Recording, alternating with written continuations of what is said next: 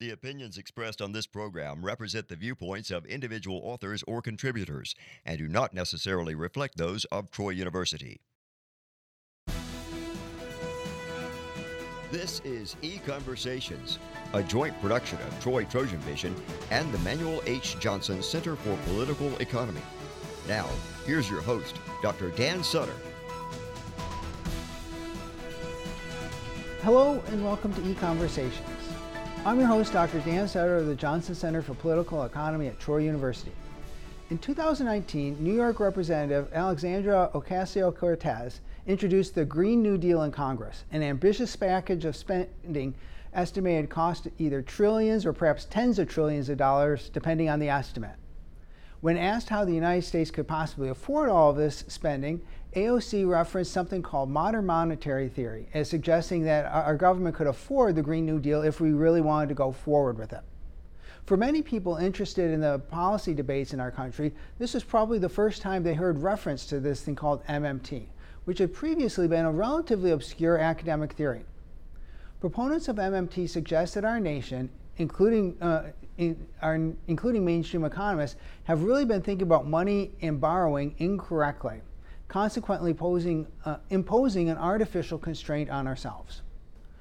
What are the elements of this theory? Are they really new, and do they truly offer a radically new way to finance enormous amounts of government spending without imposing crushing taxes on everyone? Well, macroeconomics and monetary theory are not my areas of expertise within economics, so I've asked a noted macroeconomist to come on the show today and help enlighten us. Dr. Alex Salter is the Georgie G. Snyder Professor of Economics at Texas Tech University, where he's also affiliated with the Free Market Institute. Dr. Salter earned a PhD in economics from George Mason, and he's published over 70 articles, academic articles, and co-authored a book called The Money and the Rule of Law. In addition to his extensive research on money and macroeconomics, he also writes extensively for popular publications on these topics like the Wall Street Journal, National Review, Reason, and the Dallas Morning News. So he should be able to bring both an academic and a popular perspective to these complicated topics. Well, welcome to E-Conversations, Alex, and thanks for joining us. Thank you, Dan. It's a pleasure. If you would, just tell us a little bit about your background before we get started with this topic. Sure. I've been interested in economics for a good long while. I did my undergraduate studies in economics and math at Occidental College, which is in Los Angeles. As you said, I went to George Mason University in Northern Virginia for graduate school. I spent a year after that teaching at a liberal arts school called Berry College in Northern Georgia. And then I went from there to Texas Tech University. So I've been doing a little bit of economics here, there, and everywhere in between. And I've been interested in macroeconomics since my earliest days, sort of the wealth and poverty of nations on the one hand, and the causes and consequences of business cycles on the other hand. Those are the two areas that really interest me. And so I was fortunate enough to be able to write my dissertation on money and banking under a great professor, Dr. Lawrence White, one of the world's leading experts on alternative currency systems and free banking systems. And under his guidance, I was really able to turn this passion into a dedicated research program that served me well. And when mentioned again, you co-authored this book, Money and the Rule of Law, with Dan Smith, my former colleague here at Troy, and Pete Becky, and we had Dan Smith on the show a little while ago talking about this book. So we're not going to have you talk about your book here today, but everybody should go back and watch that episode of E-Conversations and buy your book as well. So absolutely buy the book. So let's get into this thing, modern monetary theory, MMT, and I want to make sure everybody understands you're an expert on money and banking, but you're not a proponent of MMT. So we're going to start by having you explain to us some of the elements of this approach towards economics and I guess government spending. Okay, so what does MMT involve? As you said, MMT stands for modern monetary theory. I think it was Voltaire who said, he cracked a joke once about the Holy Roman Empire, who said it was neither holy nor Roman nor an empire. Well, modern monetary theory is not modern. It's not really about money, and it's not an economic theory. So in that spirit, it's an unfortunately named policy grab bag that tries to sell itself as a way of describing how the macroeconomy works, but really is more of a guidebook for policymakers who want to significantly expand the role of the public sector in the economy. And we can debate whether the role of the public sector in the economy is a good thing or a bad thing, but strictly speaking, modern monetary theory doesn't qualify as an economic theory because it doesn't try and tell us how the economy works.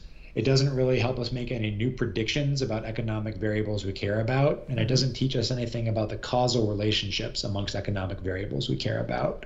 Perhaps the most famous part of MMT, the one with which many people are familiar, is this claim that any country that controls its own fiat currency, its own paper money, cannot default on its debt obligations because it can always just print up money and pay back bondholders if we're a little bit short in terms of if we don't have the tax revenue. So taking that insight and running with it, advocates of MMT say that we should actually finance the government this way. We shouldn't finance the government using taxes. We should finance the government by printing money. And then that will free up fiscal policy, tax policy, to do things like redistribute resources, control inflation, create another demand for dollars and dollar-denominated liabilities so that the public will continue to hold and pay dollars, do these other supporting things. And supposedly this will enable the government to really step up its fight against unemployment, idle resources, and really get the economy firing on all cylinders. Those are the claims, and I think that if you evaluate them a little more critically, I think a lot of this falls apart pretty quickly.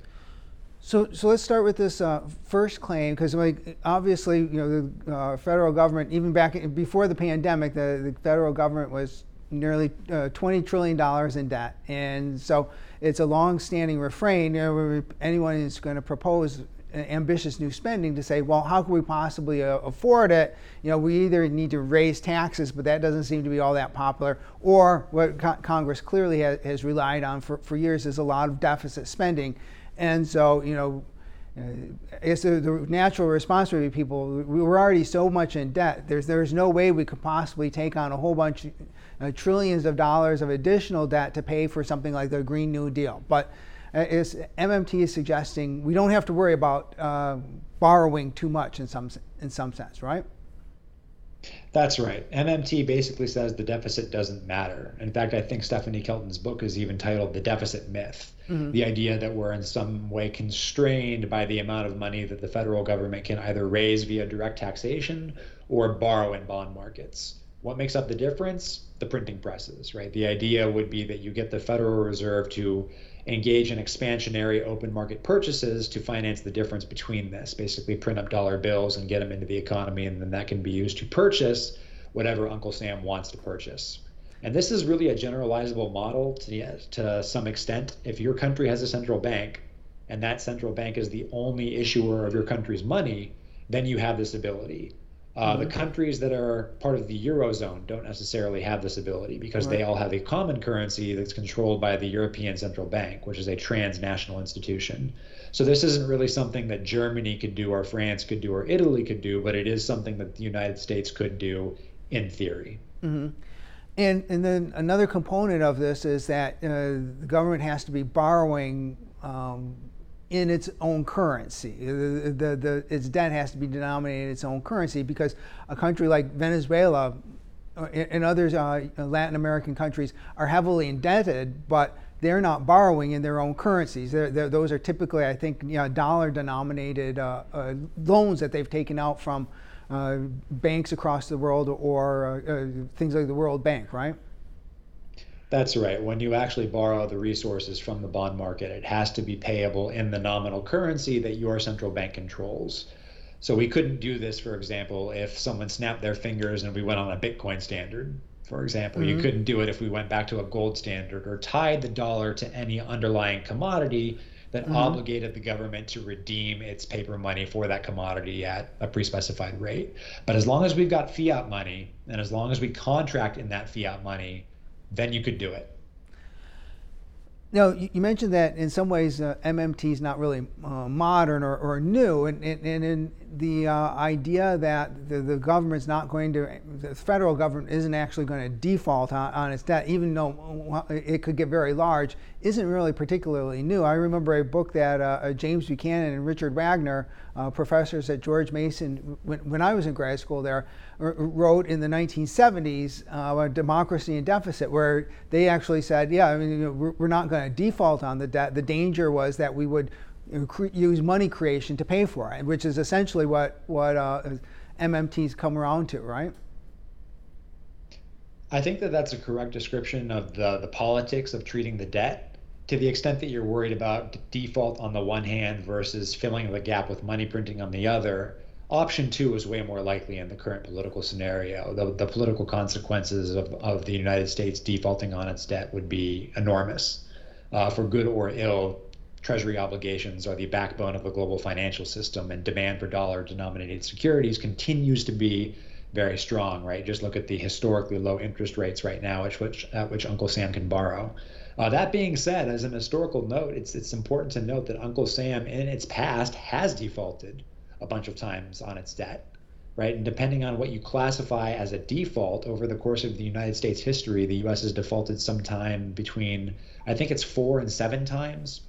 Depending on what you actually classify as a default, right? When FDR changed the gold content of the dollar to $20.67 per ounce of gold to $35 an ounce of gold, there are a whole bunch of people who lent the United States government money, right? Those contracts were denominated in dollars, and that was written under the assumption that a dollar was worth so much gold. But then after FDR's executive order, all of a sudden a dollar is worth less gold. So is that a default? Many economists would say yes. You're basically paying back a different obligation than the one that you voluntarily agreed to get. So depending on whether you count those as defaults or not, it has happened in U.S. history, and we can hope it doesn't happen again, but it's always a possibility. And then another issue in terms of like whether you can borrow in your own currency, that's not like given by the economic gods. That's a function of markets, isn't it? And I mean, like if somebody wants to lend to the U.S. To the federal government, they may actually demand that be denominated in Chinese, in Japanese yen or Chinese currency or Bitcoin or something like that, right? They could do that. They could ask for that. The question is, could they actually get that? And as you noted, because there's a market for these securities, because the market for government debt is pretty darn liquid, pretty thick, there are many, many more people who would be more than happy to lend Uncle Sam money in dollars. And so Uncle Sam doesn't need to do business, so to speak, with people who are demanding, well, I want to be paid back in Bitcoin, or I want to be paid back in yen or something like that. There are tons and tons of people in this market. It's not going to dry up anytime soon, but you could foresee a scenario where supply and demand of dollar-denominated securities is so radically different from what it is right now that perhaps that would not be as easy. I find it hard to envision that scenario happening anytime soon, but like you said, it's not written into the fabric of reality. It's just about markets, supply and demand. No, another element of MMT is the idea that, well, if the government's undertaking all of this spending, a standard economist like myself, knowing a little bit of macro, would come back and say, well, that's likely to be quite inflationary. But MMT comes back with a response saying, well, it's actually not necessarily going to be inflationary. And their response there is not that different from what the mainstream Keynesian macroeconomic models also suggest could be the case as well. If there's some slack in the economy, government spending isn't necessarily automatically going to be highly inflationary, right? That's the argument. So the modern monetary theorists rely heavily on the concept of idle resources, the idea that there's a lot of slack in labor markets because so many people are unemployed or out of the labor force who could be brought back into the labor force. So even though they're not formally classified as unemployed, there are still resources there that could be put to use, in this case, labor resources.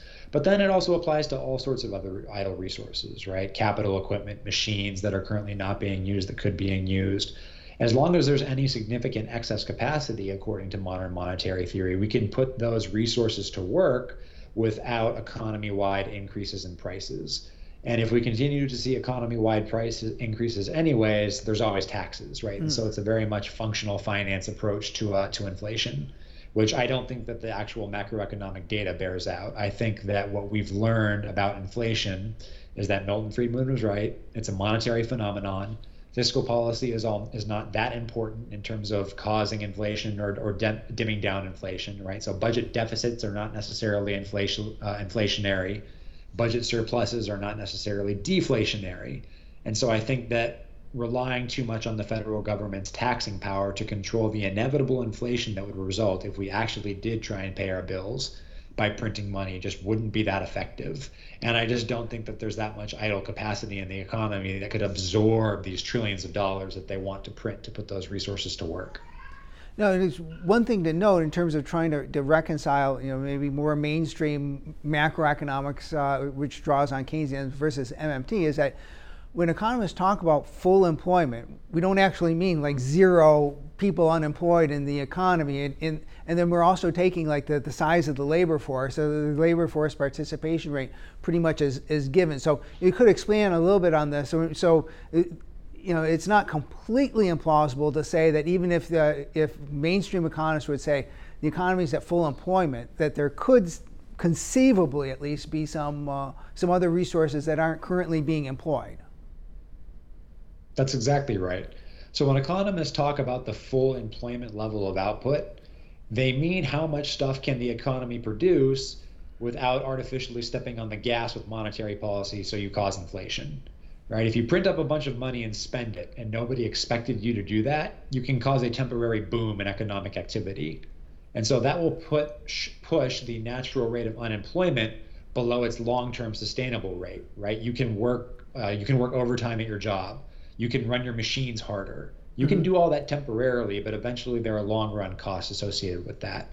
So when an economist says the natural rate of unemployment, they actually mean something in the neighborhood of 4 to 4.5% unemployment. And the reason for that is some unemployment is actually economically okay. People are between jobs, they're leaving one job so they can focus on searching for another. There's natural turnover in the economy. The skills that we're going to need tomorrow are not necessarily as the skills that we're going to need today, so we got to train our workforce. There are all sorts of reasons other than the business cycle that there can be some unemployment in the economy. And counter-cyclical policy, what economists call the kinds of policies that are intended to fight the business cycle, can't really do much about that. Now, to be fair to modern monetary theorists, they would reject that. They would see any persistent unemployment as intolerable from an ethical perspective, and they would also regard it as something that economic printing press running can and should fix. And if you push many people who say they believe in modern monetary theory, when it comes down to it, they'll just flat out admit, look, we're willing to tolerate historically high levels of inflation if it comes to that, if it means getting unemployment as close to zero as possible. So kudos to them for their honesty. I just don't necessarily think that it's going to work out the way they hope. Well, as you mentioned, like the next part of the story would be like, okay, the spending probably isn't going to be inflationary because we have these idle resources. But if we get to a point, and I think Professor Kelton in her book actually mentions you can't do this indefinitely. You can't spend an infinite amount of money. There is some limit to this. If we do get inflation, you already mentioned this, but I'd like you to expand on this. MMT suggests that we could fight inflation through taxes. So explain how that might work for us. Yeah, so once upon a time, in the middle part of the 20th century, fiscal policy was regarded as the primary driver of what economists call aggregate demand, which basically means the total flow of income in currently valued dollars through the economy, the purchasing power or income of the economy as a whole. And in the short run, that's actually very important for determining the amount of real stuff that we have at our disposal, right? The amount of cars, the amount of laptops, the amount of food, clothing, real things that actually make us wealthier. Over the decades, we learned that taxes just don't do a very good job of dampening inflation. And budget surpluses also don't do a very good job of dampening inflation, and budget deficits don't necessarily cause inflation. It's really about the money supply on the one hand and how fast that money gets spent, the average rate of turnover of a dollar over a given month, a given year, whatever your time period in question is. And so because what we call fiscal policy, taxing and spending decisions, really doesn't affect the money supply, and it really doesn't affect, except maybe a little bit, the rate of monetary turnover, persistent inflation is not going to respond all that much to changes in taxes and spending. At the end of the day, if you want to figure out why your economy has persistent inflation year over year, and I'm not talking about like a one-time 5% jump in the price level, right? I'm talking about prices growing at 5+% year over year over year over year for a long period of time. There's one reason for that and one reason for that only, and that's someone's running the printing presses. Mm-hmm. And for MMT, this gets into, I guess, ground that would be very frightening for mainstream economists, because as you mentioned, going back to Milton Friedman, we're trained to think that inflation is everywhere and always a monetary phenomenon. And then particularly in the instances historically where we've seen things like hyperinflation, that's come from governments trying to fund themselves through money creation, right? And when MMT is getting closer to monetize, we're going to monetize the debt, and we're in effect using money creation to fund all of this government spending. This is, and once we start see inflation start, this is getting to be a situation that, again, a lot of economists would point to and say, well, that's how hyperinflation have started in the past, right? Yeah, so most of the time you have, well, actually, I would go out and say that every single time that you have a hyperinflation, it's because governments have turned to the printing press to try and finance themselves. Once you get hooked on that, it's very, very hard to get off. I don't necessarily think that that would be the result in the United States. We have a whole bunch of other political and economic institutions that might push back on that. Okay. But nonetheless, inflation does not have to be in hyperinflation levels in order for it to have a dragging effect on the economy. Mm-hmm. Even if all prices on average are going up at 5% per year, 7% per year, they're not all going up at the same rate. They're not all going up at the same magnitude. And so you have to figure out, if you're a household, if you're a business owner, what's actually happening to the relative prices of the goods I care about. When all prices are going up, and unpredictably so, calculating economically, right? Budgeting for your family, planning long-term capital expenditures if you're a business, that becomes really difficult because you simply don't know how much the goods and services you want to purchase are going to cost in the future in dollar terms, right? And so we call this in economics the signal extraction problem.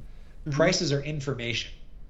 Inflation throws a wrench into the pricing process by diminishing the quality of information that we can infer from market prices. And that can happen even at relatively low levels of inflation.